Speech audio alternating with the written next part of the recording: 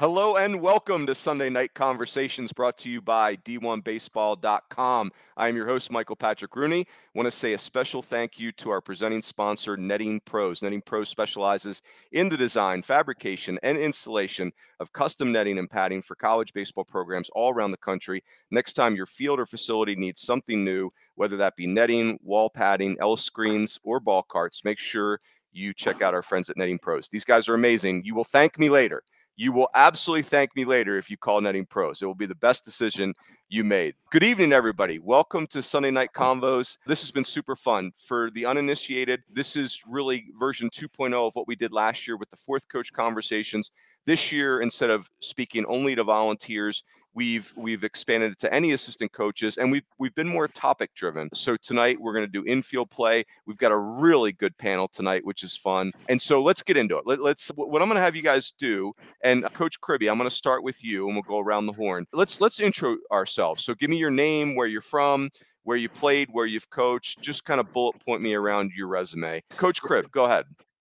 Yeah, Eddie Kribbe from Seattle, Washington. Started out kind of coming up through the summer ball scene. That's how I got my intro into collegiate coaching. I was part of a competitive summer ball team out of Washington called the Washington A's, led by Kyle Larson. He brought me on. He was a big lefty bat for the University of Washington, drafted by the Yankees, and he's kind of known his name in the area for a long time. And he brought me on board to the A's, as well as a powerhouse athletic high school called Eastside Catholic. Made me the head coach of their 18U Premier team and the pitching coach at Eastside Catholic High School for the varsity squad. From there, that 18U team that I had was just a very well-rounded club. They're all either playing college baseball right now or they're still committed, about to go play. And I say those kids really put me on the map. And it was a phenomenal relationship, and their success was literally my success. And through the process of getting them placed to college, being on the other end of it now, it's kind of funny, but I would call schools for them that I felt were appropriate. We felt were appropriate. And it was a relationship building. Hey, here's why you should believe me on this kid, and here's why you should take him. And now I'm on the other end of it. So it's kind of cool in that regard. But long story short, there was a center fielder that I coached since he was 12, and it was time to get him placed. And he plays at University of Puget Sound and Academic D3 in Tacoma, Washington. And so through the process of getting him placed, as well as others, and we had kids at Yale and Colby College, San Francisco, and a bunch of JCs. But the Puget Sound one was special because that led to my first job offer. And I was there for a year as a volley, working with the outfielders under Jeff Halstead. Very appreciative of him for taking me on. From Puget Sound, that led to a job in the Northwoods. Justin Musel, who's in the front office with the Brewers, he's been a huge advocate of getting me to where I am. He connected me with the head coach there, who was Paul Widener, who was a volley at Creighton at the time. Spent a summer in the Northwoods, and ultimately that led me to Fordham after that. Halfway through the fall, I came over to Fordham, and under Coach Layton, Pat Porter, and Glenn, had a year there as an assistant coach, primarily with the infielders as well. And that got me to where I am now at St. Peter's. And that was kind of an interesting story. Really had every intention of going back to Fordham. The end of summer was coming. I was at one last camp, ready to rock and starting to line things up back at being a Ram. And Robbie McClendon, the head coach at NGIT, was at the camp with me on Long Island. And I don't know, we just got to talking, and he's like, hey, man, I've kind of noticed you at this camp. You've done well, and you're engaged, and you're into it. What's your deal, and what are you looking for? And I was like, hey, I'm going back to Fordham. Everything's great there. And he goes, hey, I got a close friend of mine, Grant Neary. He's a new head coach at St. Peter's, and he's looking for a new staff. If you're interested, let me know. And I said, hey, I'll take the phone call. I'd be dumb not to, and see what he has to say. And fast forward, loved what he had to say, and a part of something special with the Peacock. Associate head coach at St. Peter's, and still working with the infielders. Oh, that's awesome. Kribbe, every time I hear your story, I think of my first year at ASU. I was doing summer placement, and Yep. I'm calling summer coaches, and I'm the volunteer at the time, and I'm also saying, hey, and by the way, I'd like to coach somewhere this summer, so if you hear anything. And that's how I ended up in Alaska for a summer, which into several of us. Hey, let me ask you this follow-up, Kribbe. Your dad played at Washington and your brother played at Washington, right? Yes. Was your dad a pitcher too, or what position was your dad? Oh, no, he was a pitcher. That's great. Yeah, there was He was give me the ball, and there's a story with kind of goes to how he ended his playing career. But it was in so many. A pitching change was attempted, and he had some choice words of not wanting to come out of the game, and of course he ended up coming out of the game. But he was a bulldog on that mound, and both my brother and I definitely get that from him. So That's awesome. Hey, one more question, then we'll keep going. Are there any similarities at all between New Jersey, New York City, and the Pacific Northwest? Or are they completely different planets, or is there anything they have in common? I tell people I haven't missed home once, and I actually think it's very similar, to be honest, Mike. And I just say the only difference is it's just on a much grander scale. We have the city of Seattle, obviously Jersey City's a little bigger, New York City's a lot bigger. We'll get some snow in Seattle, just more snow in New Jersey and in this area, the Northeast. We'll get the slow, steady rain in the Northwest. It will absolutely pour here and then be over with. We still get 4 seasons like we do over here, but I tell people it's similar, but just on a more grander scale for sure. Yeah, that makes sense. 2 great parts of the country for sure. I love it. So, I love it. yeah, Like I said, I haven't missed home once and don't plan on going home anytime soon. that's great. Very cool. All right, Winnie, go for it. Name and background, please. Yeah, Sean Winston. I'm with Gonzaga University going into my 8th year. I've been doing infield with these guys for the whole time. I started my career with Paradise Valley Community College down in Phoenix. Junior college, worked for Victor Solis, and then took a job with Abilene Christian University with Britt Bonneau, I think 2013-14, and then hopped on with the Zags the first year, 2016, and yeah, just really have found myself kind of getting settled here in Spokane and working with these guys, and excited in terms of the group that we have going forward. That's awesome. All right, so Winnie, a couple follow-up questions. So I didn't realize you worked for Britt Bonneau at ACU. That is amazing. That must have been really cool to see them in the CWS finals last year, because he's at Oklahoma now for the listeners. Right. Yeah. Absolutely. I was in the transition from the Abilene. Abilene was transitioning from Division II to Division I, 2013 and 14, I think. So yeah, no, Britt was great to work under, and I learned a lot. And then it was obviously really, really cool to see him on the final stage there at the end last year. Yeah. And so when you were at Paradise Valley, you worked for one of the great people in our sport, Victor Solis, who was an assistant coach at University of Arizona. He's been at Paradise Valley Community College forever. This Vic Solis is amazing. So he was an infield guy at U of A, if I'm not mistaken. Did he work with the infielders at PV, or did you guys split it, or how did you guys do that? Yeah, absolutely. No, he is. I think he's one of the best infield guys in the country. Yeah. If I had to say it. Yeah, no, so that's kind of where I started, and I played middle infield, obviously, but in terms of teaching infielders, Vic taught me a ton. He threw me in the outfield right away to start coaching and this and that. And then, yeah, no, obviously he brought me in and kind of let me work with the guys there. And yeah, no, I got nothing but great things to say, obviously, about Vic. And he's the pillar, I guess, to the infield coaching that I've started. All right, so final one, Winnie. If I'm reading your resume correctly, you played in Hawaii for a couple of years. The Hawaii Pacific Sea Warriors, by the way, great mascot. You also coached in Alaska. If you could only go back to one of the 2 places, where would you go? I'm going to Hawaii. I'm going to Oahu and to Honolulu for sure. But yeah, no, I enjoyed both those spots. One obviously as a player, and then Alaska as a coach was great. I got to work with a lot of really good players there with Matt Sue, and really enjoyed it. Yeah, that's back when Matt Sue was a dynasty. You and Coach Taylor and all those guys. You guys were on a run there. So very cool. Coach Decker, go ahead. Name, background, go for it. Sure. Kyle Decker. I grew up in Simsbury, Connecticut. Played at 2 different Division III schools. I started out at Trinity College in Hartford, Connecticut. And then transferred to Oberlin College, a small liberal arts school in Ohio. Got my start in coaching at the summer ball level in the Futures Collegiate Baseball League with the Torrington Titans, and then also coaching the NECBL. And then my first year in college ball as a volunteer assistant at UMass Amherst. And then after one year there, spent 2+ years at Harvard University, and then got hired here at University of Dayton in November 2020. I think I'm the youngest one out of the guys, but thank you for having me on here, Runes. It's an awesome experience. Yeah, no, really cool. So, Deck, let me ask a couple follow-up questions. Did I read this right that you played at the end of your playing career, you spent some time in Australia and Belgium? Yeah, I did. I wasn't done playing yet. Still had that itch and playing college baseball. And in college, you don't really get to study abroad or do anything like that. So it was a way to see the world a little bit and keep on playing along the way. A fun experience. I met some really good people and got to play for an extra year, hang on a little bit. How would you, so I've got World Cup fever, Deck. I'm not a soccer guy, but I'm trying like crazy. Like for the next 29 days, I've been studying, listening to podcasts. The Belgium Red Devils, Kevin De Bruyne. What do you got on Belgium soccer? Talk. Can they do I don't it? have I don't have much. I did go to when I was over there, the Euro Cup was going on, so I did go to a couple matches with my teammates, and it's something else. They're pretty electric, and it's kind of just one constant party going on in the stands. But they love their Red Devils over there in Belgium, and the Euro was really big when I was over there.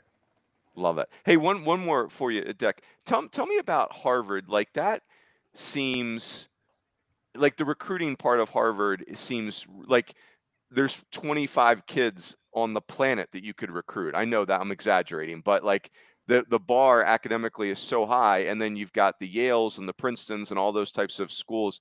Is the recruiting process must be just wild. It's definitely different, at least in comparison to, I can only speak for us here at UD, but I like to say that baseball tends to be a smart man's game. So there's a lot of smart kids out there that are also pretty darn good at baseball. But yes, you have to have the grades to get in there, but there's a lot of good players out there that also excel a lot in the classroom. It's a different landscape compared to what I imagine most Division I schools. When I wasn't, Brian Stark was our recruiting coordinator, is the recruiting coordinator and associate head coach there, and does a phenomenal job, and he's something else over there. So they've got it rolling pretty good.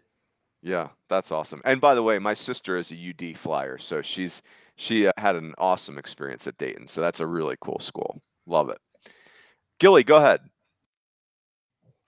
Yeah, my name is Anthony Gillich. I'm the head baseball coach at Central Arizona College. Played and grew up in the Pacific Northwest. So some of the places that Crib and Winnie already spoke about. I grew up in Gig Harbor, but went to Tacoma Community College for 1 year. Then played in Santa Barbara for a year before an injury got me. It didn't rob me of a professional career or anything like that. I wasn't good enough to do that, but probably robbed me of my last 2 years. But that's kind of what led me into coaching. I never had an inkling to think I was going to coach. I thought I wanted to teach, be a teacher. I guess I am in a sense. And as part of my degree, I had to do an internship at Ellensburg High School when I was getting my degree, and I was the JV head coach there, and I fell in love with it. And so when I graduated, I figured I got to figure out how to do this for a living, and other people can do it. And so I just started calling people, and I had no idea what I was doing, and didn't really have a mentor or anything like that. And started at the top, started with Ken Knutson at University of Washington, and said, "Hey, Snake, I want a job." And he said, "No." And I said, "Hey, I'll do it for free." And he said, "No." And so it was it was a rude awakening. I was like, man, this is going to be a little harder than I thought. Unfortunately, I got a job at University of Puget Sound, same place that Crib was, and I was there for 4 years. Brian Billings hired me there. Jeff Halstead was actually on staff there. We were both assistant coaches. He's the head coach now at University of Puget Sound. But forever thankful for Brian Billings just to give me an opportunity to coach and work with people and learn and make mistakes and still kind of ride with me a little bit. And so I had the opportunity to do that. I did that for 4 years. I coached the summer team as well during that time. And we'd send a lot of guys to Central Arizona. I had a relationship with the last head coach, John Wente. And so we'd send him a couple guys, and he had an opening, and it kind of came full circle because we said, "Hey, you want a job?" I said, "Yeah." And I said, how much? And he said, "Free." And I said, "I'll take it." And so it was, like I said, it was more about the opportunity for me. And so I was an assistant for John Wente for 7 years. And then I'm going into my 9th year as the head coach. It's my 16th year at Central. Love it. All right. So Gilly, so you guys are on this. Central is a very good program. It's been a good program the whole time you've been there. There's great history there, but the last several years have been a historic run. So 2020, you got to throw out. There was no World Series for junior college. There was no World Series for anybody. You guys have been to the NJCAA national championship game 3 consecutive years. You guys won it in 2019. You lost in the final in 2021. You won it last year in 2022. Normally, I'd be asking a coach like, "Hey, what's it like to win a national championship?" I guess my question is, what's it like to play in the championship game 3 years in a row and it's up, down, up like that? So I'm just curious, like how those three events have changed, or do they feel very similar, or they feel very, very different? It's extremely hard. Each one's extremely hard. So it's not, oh man, it's getting easier. No, it's getting harder. Really, you get some teams gunning for you and those kind of things, and they want to beat you, right? And we're forced to kind of bring our A game at all times, and so that's why I'm like, as this goes on, I'm proud of the guys, and our conference is unbelievable. It's Winnie was in it at Paradise Valley, and just from top to bottom, we were lucky enough to win a national championship last year, and we lost to Eastern Arizona, who finished last in the league last year. And so to the point is they have a great program too. And I don't think that happens in a lot of conferences. They're well coached, and just top to bottom, you have to, if you play a bad game, you lose, you get beat. And I think that's what prepares our conference so well for when whoever makes it to the national tournament, kind of battle tested a little bit. And yeah, I've been proud of the run, but I make no mistake, this program's been good long before I ever got here. Yeah. In the 3 runs to the last 3 title games, during the playoffs, what's the biggest comeback? Have you had any crazy comebacks? Yeah, the first one in 2019, we were losing 7-0 after the top of the first. In the championship game. Championship game. Yeah, I've never been down 7-0 in the first inning in any game, and here we are in the national championship game. We haven't even hit yet. We're losing 7-0. And I actually told our assistant coach, Coach Perez, who was running the third base box, I said, man, we just play for one. Like somehow get some piece of the momentum back. Just like we have a long way to go. And we were lucky enough, we scored 4 in the bottom half. And it almost felt like we were winning, right? Yeah, even though we were still down, but we kind of grabbed that momentum back. And so it's fun. But yeah, that was a wild one for sure. That was against Iowa Western. They had a great program, and Mark Reardon, and he does a heck of a job. And so we were lucky to come out on top on that one. Well, that's awesome. Very cool. All right, boys, let's keep whipping around here. So, Crib, easy one to start.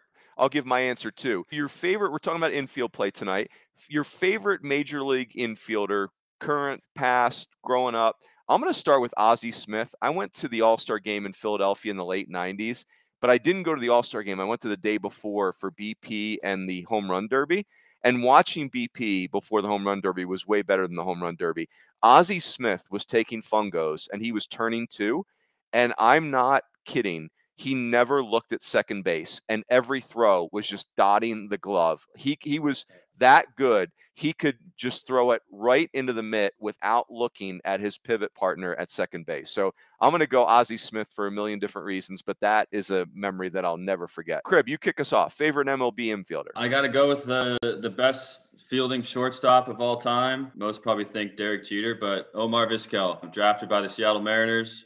Obviously a Seattle guy myself. I was a little too young at that time to really understand what he was, but obviously once he went to Cleveland, he kind of made a name for himself. And to field 985 in a career over 24 MLB seasons, I don't think that'll ever be broken. So I'm definitely going with Omar. Gosh, I forgot he was a Mariner. I in fairness, I think of him as in a Cleveland uniform, but that's right, drafted by them or started with the Mariners. I think cool. It was like almost 23,000 innings in his playing career, and to have a 985 to finish it's unbroken. Yeah, like he's making a very hard position look easy. That's what he did for his entire career. Yep. Winnie, go ahead. Favorite big league shortstop? Or infielder, I should say. Sorry. Yeah, I guess shortstop. Probably a pretty easy answer was Andrelton Simmons. Ooh, just in terms of watching the way that he plays. I got to luckily be a guest to the World Baseball Classic Netherlands team, and I think it's 2013 when him and Bogarts and those guys were coming up. Yeah, I think Andrelton's probably at the top of my list. If I had to dig back, and just in terms of somebody that growing up that I looked at, non-shortstop would be Biggio. Would be the top guy that in terms of how he played and went about it. So.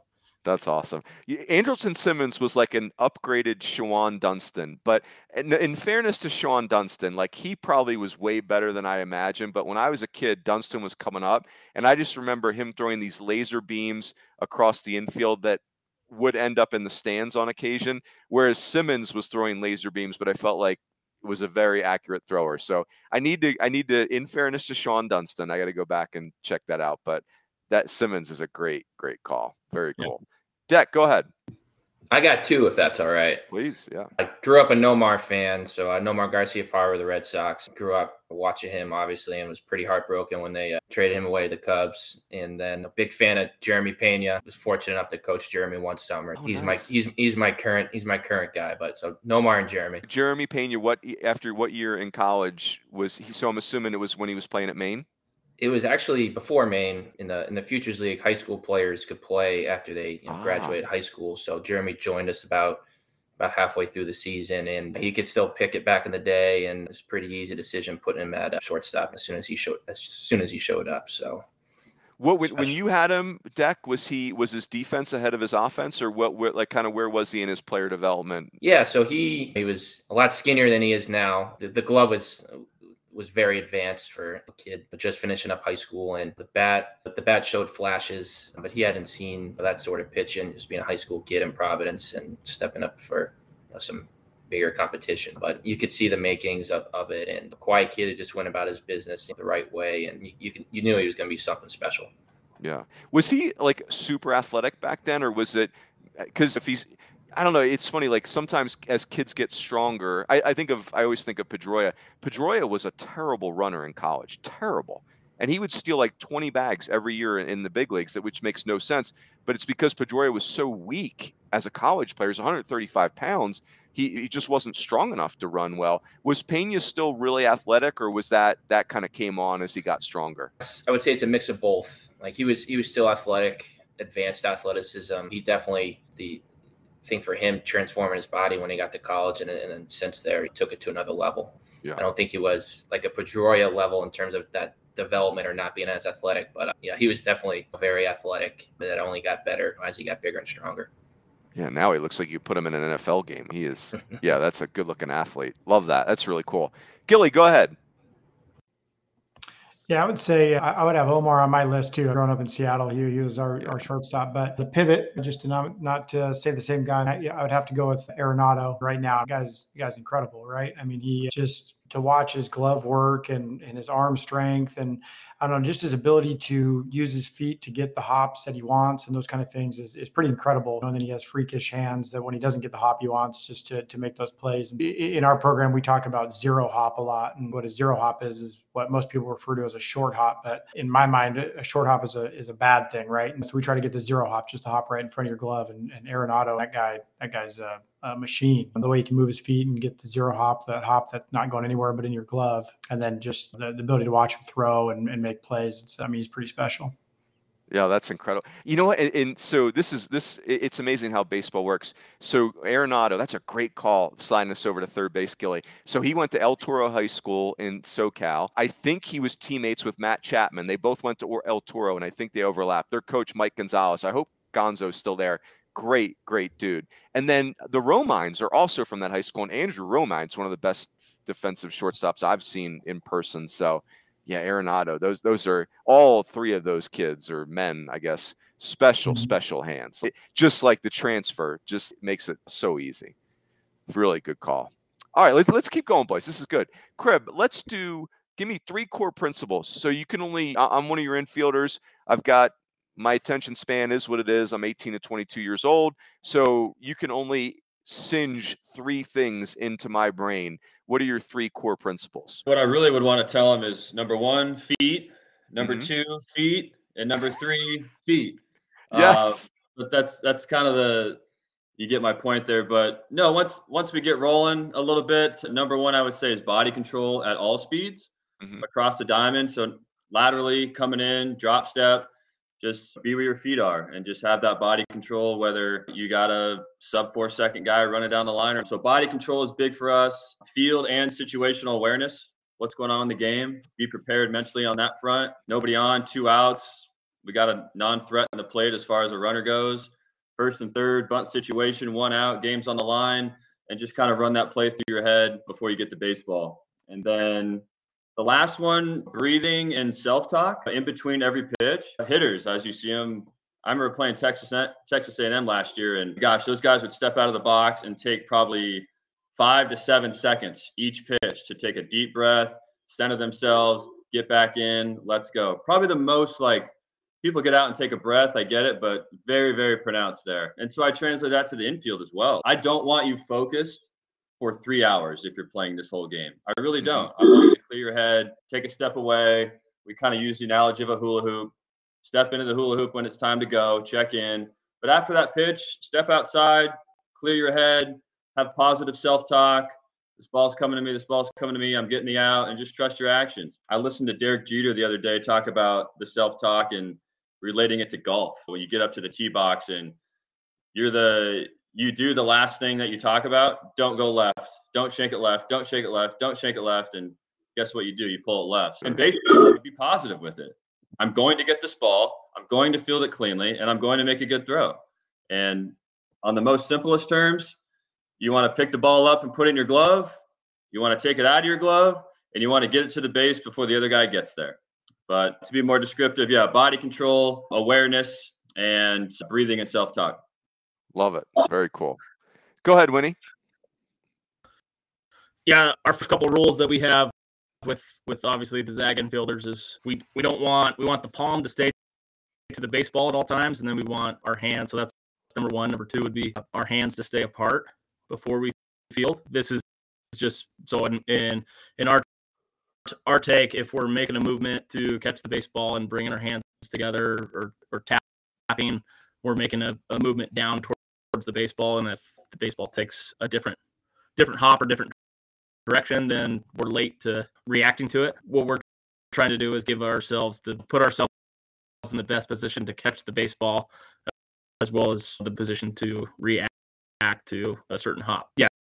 Hands apart, palm to the ball. The third thing would probably be speed of the baseball and speed of the runner. How hard does that ball hit to us? Time do we have to be able to catch it and react? I know I tell our guys all the time, we recruited you. We know you can play catch. I think if we put you in the best spot to catch the baseball, you're going to play catch 98% of the time across the diamonds. We're going to focus on putting you in the best spot to catch the ball, regardless of what it is.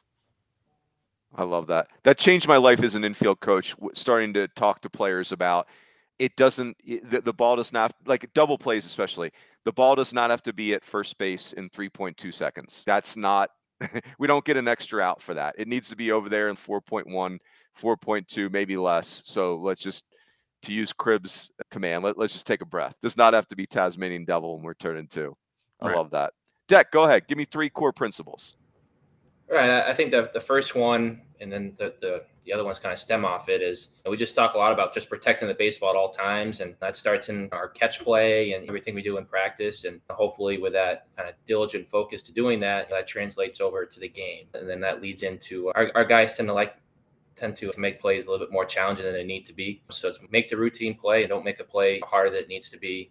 We're in the business of collecting outs in the infield. And then the third thing, which I think differs a little bit from Cribb, is I like our guys to be really focused all the time. We do checking in. Yes, of course, positive self-talk, but we do a lot of different shifting. And so we want guys focused in the dugout in between pitches and also kind of focus with what's going on around them in the infield. Our shortstop does a really good job of not only positioning himself based off his card, but also making sure that everybody else is where they need to be. And then kind of the fourth thing is make sure relaying positive energy out there all the time, picking that pitcher up, because all eyes are on him, and I guess positive self-talk towards him and positive encouragement to give him the confidence he needs to attack the hitter and execute the pitch plan sort of thing.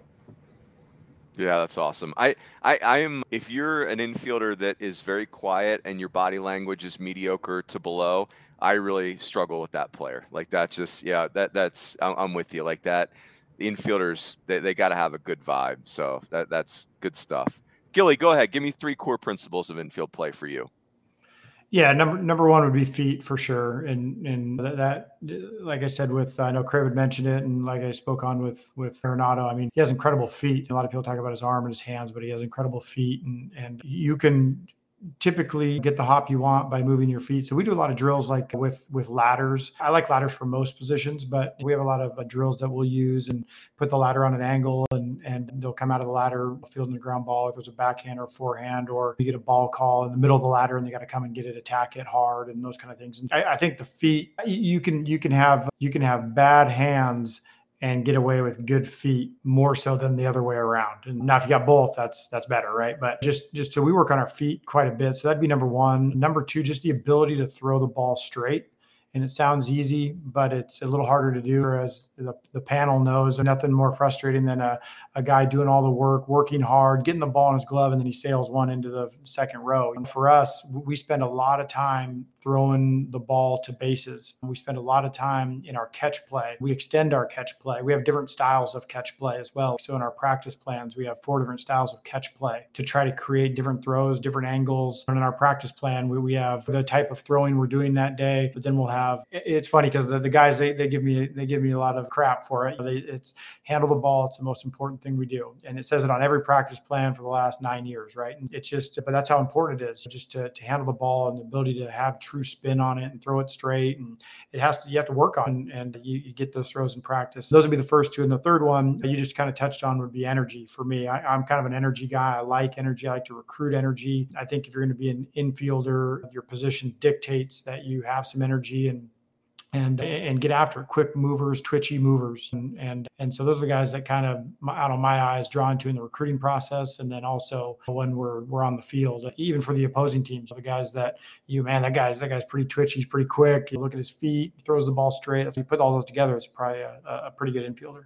I love it. Number 2 is going to be a great segue. We're going to talk about throwing in a second here, Gilly. Hey, let me ask you a question about the ladder drill. So I'm picturing kind of one of those rope ladders, and Yep. Are you just forcing the infielder, like they can't touch the rope? They've got to stay in the middle of it. Is that how it works? Yeah, and you can draw squares in the dirt, right? If you don't have a ladder, you can do it that way or wherever you're doing it. And so I like it for all positions. But yeah, so we put it usually on an angle, and there's a million different footwork agility drills to get through the ladder. So it's working on your footwork and your explosiveness and those kind of things. And then when you get out the other side, we're either forehand or backhand. And then if you have a ball call in the middle of the ladder, that's when it's got to break out and come attack the ball in, which is kind of a lost art, I think, too. I think a lot of people think range mostly is left to right and those kind of things. But I don't know, at least in our league, junior college guys, it's a wood bat. So there's a lot of those like choppers, 3 hoppers. You got to tack the ball in. That seems to be a separator. Guys that can come get the baseball and throw it on the run and those kind of things. So yeah, that's kind of how that drill works. So yeah. Love it. Hey, so boys, and Gilly, you kind of led me into this. So you started the answer, but I'll have you expand on it as we come around the horn. And I'm going to come to you first, Crib. So the question is throwing, right? I always think of Ed Service. I think he's one of the best infield guys in the country. He's the head coach at Creighton. If you look at it, Creighton fields 975 to 980 every year in Omaha, Nebraska, where they're playing in basically blizzard conditions half the year, or on the road on a field they're not used to. And like the ball, they're playing on grass. They don't have turf. They're playing at the Schwab. And but Ed Service he does a lot about throwing. I've learned a lot about coaching because I think we've all had infielders where you're like, dang it, if you just threw accurately, you would be an incredible player. And by the way, Gilly, you and I watched Grand Canyon last week, and Jacob Wilson, who's Jack's son, right now he's going to be a top 5 pick out of Grand Canyon. This kid is a throwback. Like he throws so accurately, it's amazing. It's like a work of art. It's incredible how accurately he throws. So my question coming around to you, Crib, is how do we help a good player be a more confident, more accurate thrower? Starts in catch play, 100%. And Gilly touched on it. We have multiple arm slots and angles and whatnot that we go through in our routine as well. And probably the biggest thing that, holistically speaking, is just the intent behind it. Skill work is through the roof these days, and drills and drills and drills and drills. It's endless on what you can do. But so it starts in catch play and the intent behind that. And then next would be just the arm slot. And it's repetitions, Mike. There's no way to cheat the work. And in theory, if you get to that arm slot, I don't uniform the arm slot for every single infielder. Everyone has a little bit different of a spot they like to get to, but I will make it mandatory of, hey, whatever slot you're comfortable with, it needs to get there every single time. And again, that does start in catch play, because in theory, if you get to that slot every single time, they should be out. So the elite throwers of the world, football, for example, I mean, the Peyton Mannings, the Tom Bradys, when they get back and they get to that slot, that ball is arguably going to where it needs to go, just simply by being in that uniform slot, because it's happened over and over and over and over again. And The next thing after the arm slot is for the routine play, the throw needs to be uphill. We do not come up top. Really, the only time we go there is if we got to get something behind it, ball in the gap, get on top of the baseball and throw a bit of a laser. With that routine baseball, I do want them to throw uphill with it. And after that, we do a lot of skill work, of course, but I have a saying, skills are cheap and passion is priceless. And a lot of these wins come from the sheer will and the sheer passion and the love for the game to get that first out of the game, which may seem little and not as much, or get that 27th out and you're going to Omaha. Who knows? We do a lot of skill work. We do pad work. We do training glove work. We do progressions and all that. But the Fordham guys from last year and the St. Peter's guys this year, if there's one thing about me, it's just there is a staggering amount of intent and pressure and creating an environment when nobody's really watching and it's just us out there. Yeah. Oh, I love that. Yeah. Intent is, yeah, I'm with you. Love that. Winnie, go ahead. How do you help me? How do you help somebody be a better thrower? Yeah, I think our focus is obviously we're playing catch every day. We're throwing from different arm slots. A big thing that we throw out at our program is I think the big league average in terms of missed throw is like 3.4 feet, which is within, if you're talking about a first baseman striding to catch the baseball, that's within his catch radius. We worry about trying to throw the baseball within that 3 feet of somebody's chest. And so I think kind of relating it to the big league guys and saying, oh, this wasn't my best throw. It kind of took them off the base a little bit. Putting in that 3 foot window is, I think, good for those guys because they're looking at the big league guys, obviously, that play elite catch and thinking, okay, if that's that average, then if I can be within that, that's a plus for the Zags, I think, in a lot of ways. So yeah, love that analogy. I when coaching third baseman who can really get mental about throwing, I remember talking to them a lot about almost like being an NFL quarterback. Don't throw him a hospital ball, please. Get the ball to your receiver and let him work, right? Like it doesn't need to be a perfect throw late. Any throw early is, but yeah, it's tricky. That's good stuff, Winnie. Deck, go ahead. Yeah, I think a lot of it has to, at least in my mind, is like kind of develop and feel. I think Gilly, you mentioned this in terms of throwing the ball straight. We'll get a clean fuego, which is a pitching tool, just to kind of have infielders develop that feel for backspin the ball and then just keeping the rotation tight. And I've done stuff before when I was at Harvard. I just had guys play catch with those pancake gloves all the time, and I thought it was kind of twofold, so that you got to deliver a catchable ball and within that kind of 3 foot window that Winnie was just talking about. And if you don't take something off and kind of develop feel for that, and if you don't, you're just trying to rocket the ball, they wind up playing fetch all the time, prioritizing being accurate. And then kind of as we transition into ground balls, I think developing that internal clock. And I bought an LED stopwatch just so we can kind of simulate a running down the line all the time. I think developing that feel for a guy running down the line and how quick you got to be, I think that goes into that feel, and simulating that game like atmosphere as much as you can in practice kind of hopefully transitions into the game a little bit. Hey, Deck, what was that you referenced at Clean Fuego? Is that like a device or a tool, or is it a ball with the stripes so you can see the backspin, or what was that an expression or is that an actual thing? No, it's a thing, and it's like a baseball, and then you kind of cut off like the round sides of it. It's a pitching tool, but you can it's a new way of doing like the drawing a line on a ball sort of thing. Yeah. You can kind of just see the rotations, whether it's hovering or if it's just spinning kind of straight. Great marketing too. Who doesn't want a Clean Fuego, right? Like, it's well done. They're business lesson here too. Yeah. Yeah. That's good. Really cool. Go ahead, Gilly. Expand. You had touched on it, but go ahead. Expand on this. How do you help me be a better thrower? Yeah, I think it kind of goes back to just our infield foundation, right? Any of our guys who have a throwing problem, usually we start with their feet as well. And the more repeatable we can make their feet, usually the more accurate the thrower, usually. And we work hard and on working on their feet, getting their feet lined up. Now, their feet isn't the only important thing in throwing the ball accurate, because obviously sometimes you're going to throw on the run and those kind of things, but trying to make the routine plays as repeatable as possible helps for sure. The other thing that we do is we throw a lot. And I think that's important to, obviously that goes with arm care and band work for the infielders and those kind of things, which we do. And if we're going to ask them to throw that much, they need to take care of their arm. And it starts with catch play, like the rest of the guys said. But also just in practice, very rarely do we shag them and bag them, right? Like just field and drop. And we're always throwing across. We're always throwing double plays. We're doing these throws that will be made in the game. And number one, to identify if there is a problem that we need to correct, and two, just so there's some repeatability in what we're doing, and just you just keep repping it out. It's like taking batting practice, right? You're just going to keep doing it and just feel your swing.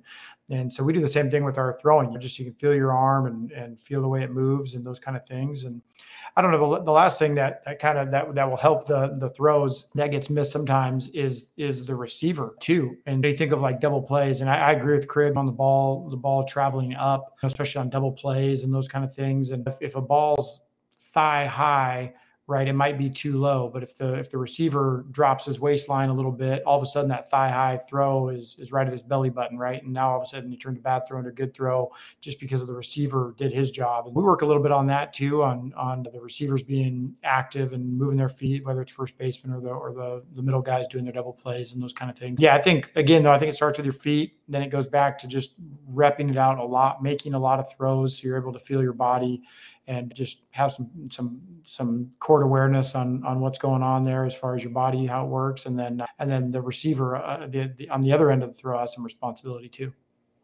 Love it. That's good stuff. 4 good answers there. All right. Maybe my most controversial question, boys. As a former infield coach, I really struggled with backhand. Here's why I struggle with it. I think it's a lower percentage catch that is also a lower percentage throw.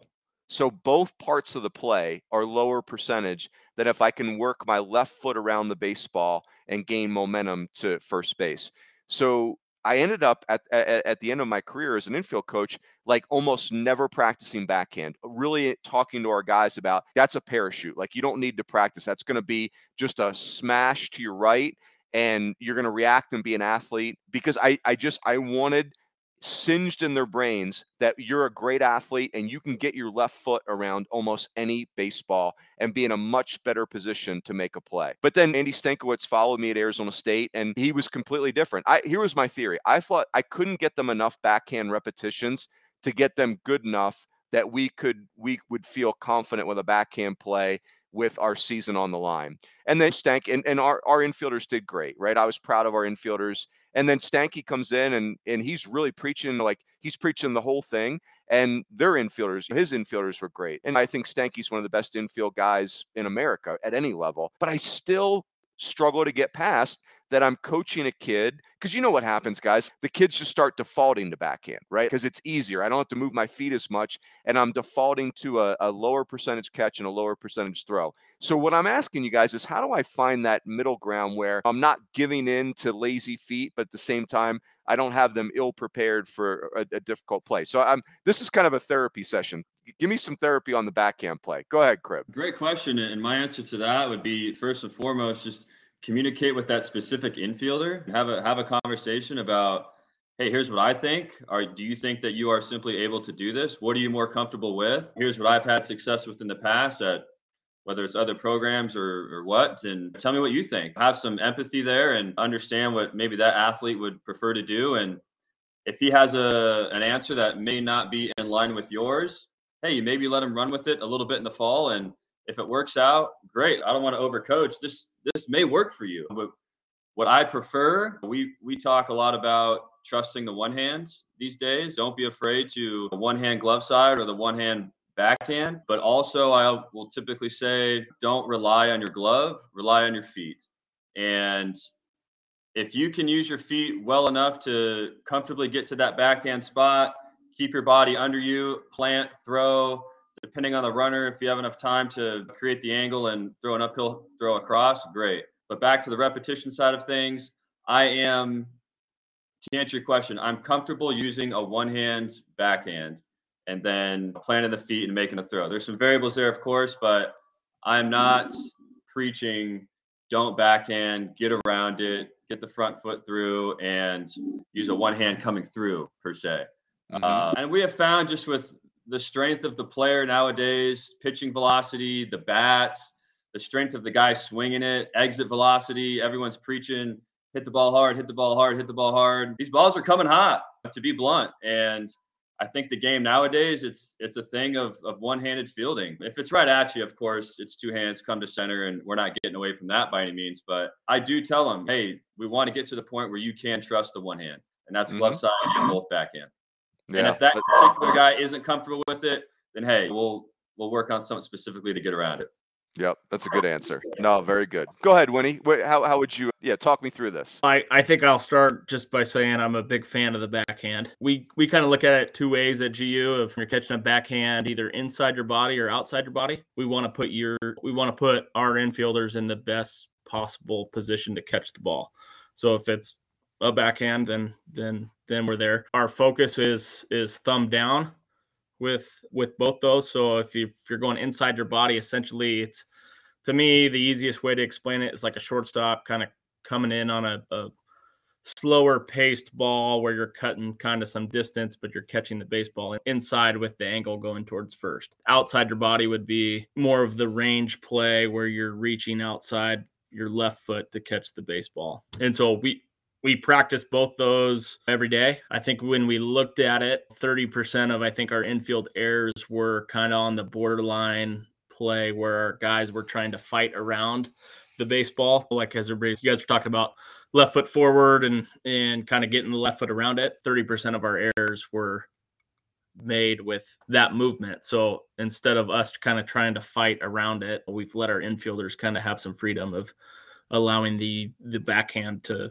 play. I do think it frees you up and it allows you to kind of make adjustment on hops, whether it's short, whether it's long, whatever it might be. It allows some freedom for that infielder as long as he's in a good position to throw the baseball to the base.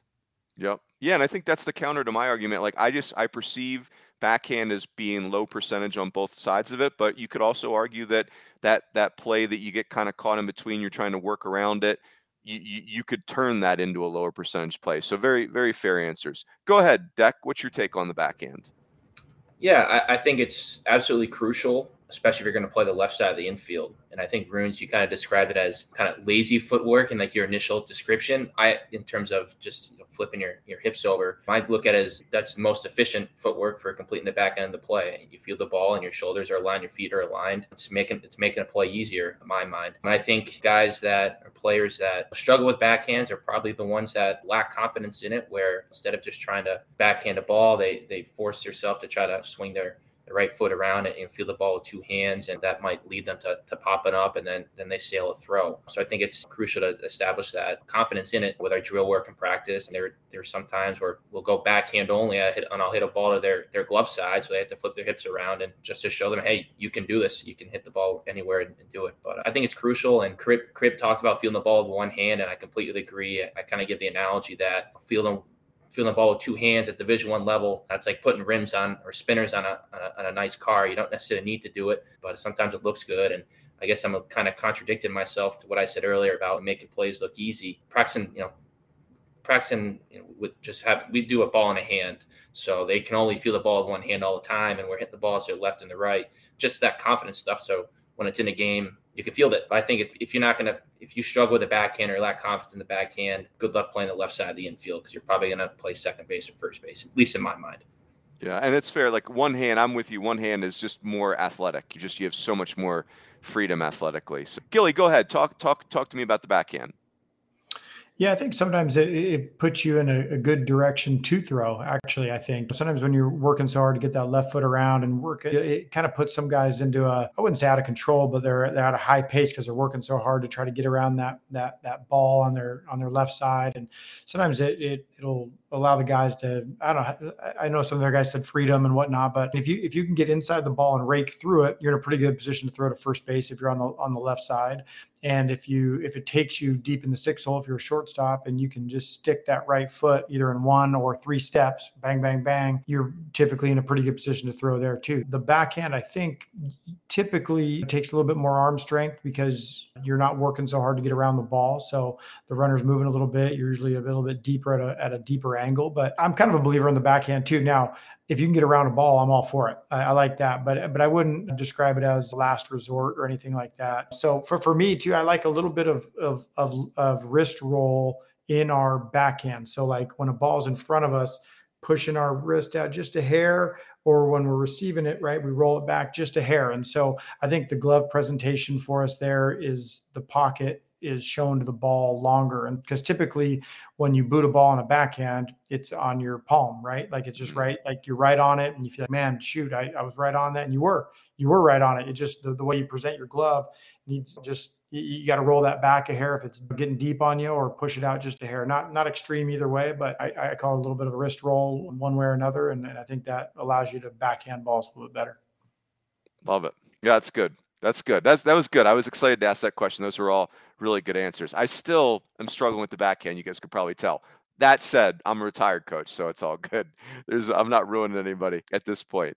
Hey, boys, one final question. Let's do a little bit of a lightning round here. Crib, coming back to you.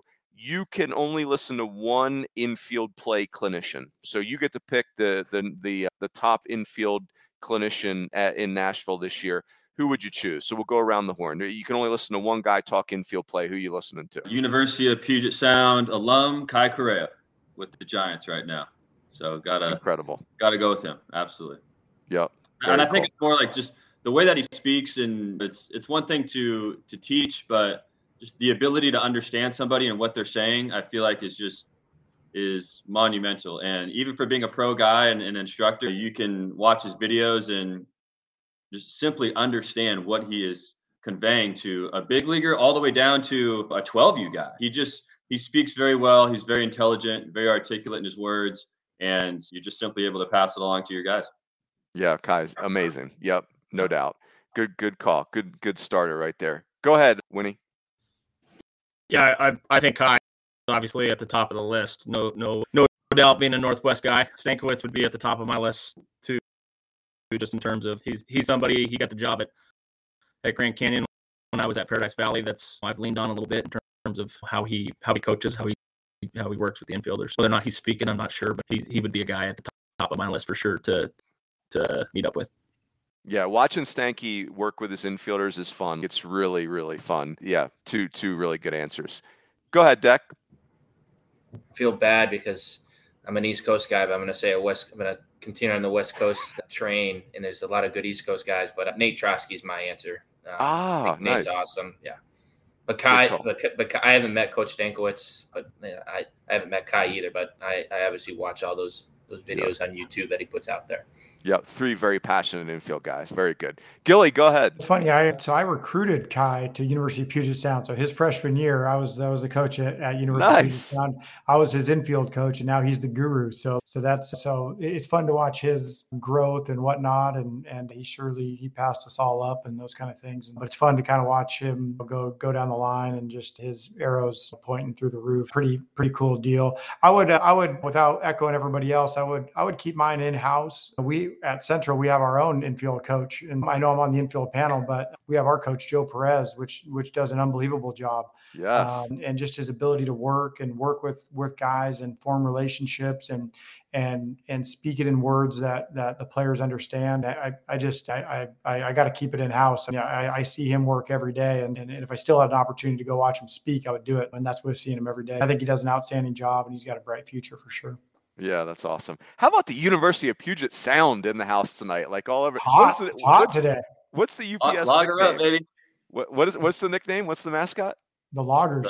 Loggers. Oh, that's great. Oh, even better. Very cool. Gentlemen, we've been going an hour. This has been awesome. So fun. I knew this was going to be a blast. Let's wrap it right there. Great job, you guys. That was a really, really fun conversation. Want to say thanks again to our friends at Netting Pros. These guys are just incredible. Encourage everyone to check them out, to support them, and appreciate their support of this show. We will not be here next Sunday because of Thanksgiving, but we'll be back on December 4th. So 2 Sundays from tonight, we will take another crack at pitching. We'll have another pitching development talk, and then we'll keep going on these Sunday night calls. So that is it. Everybody have a great week. Happy Thanksgiving, and we will see you in 2 weeks. Have a great night.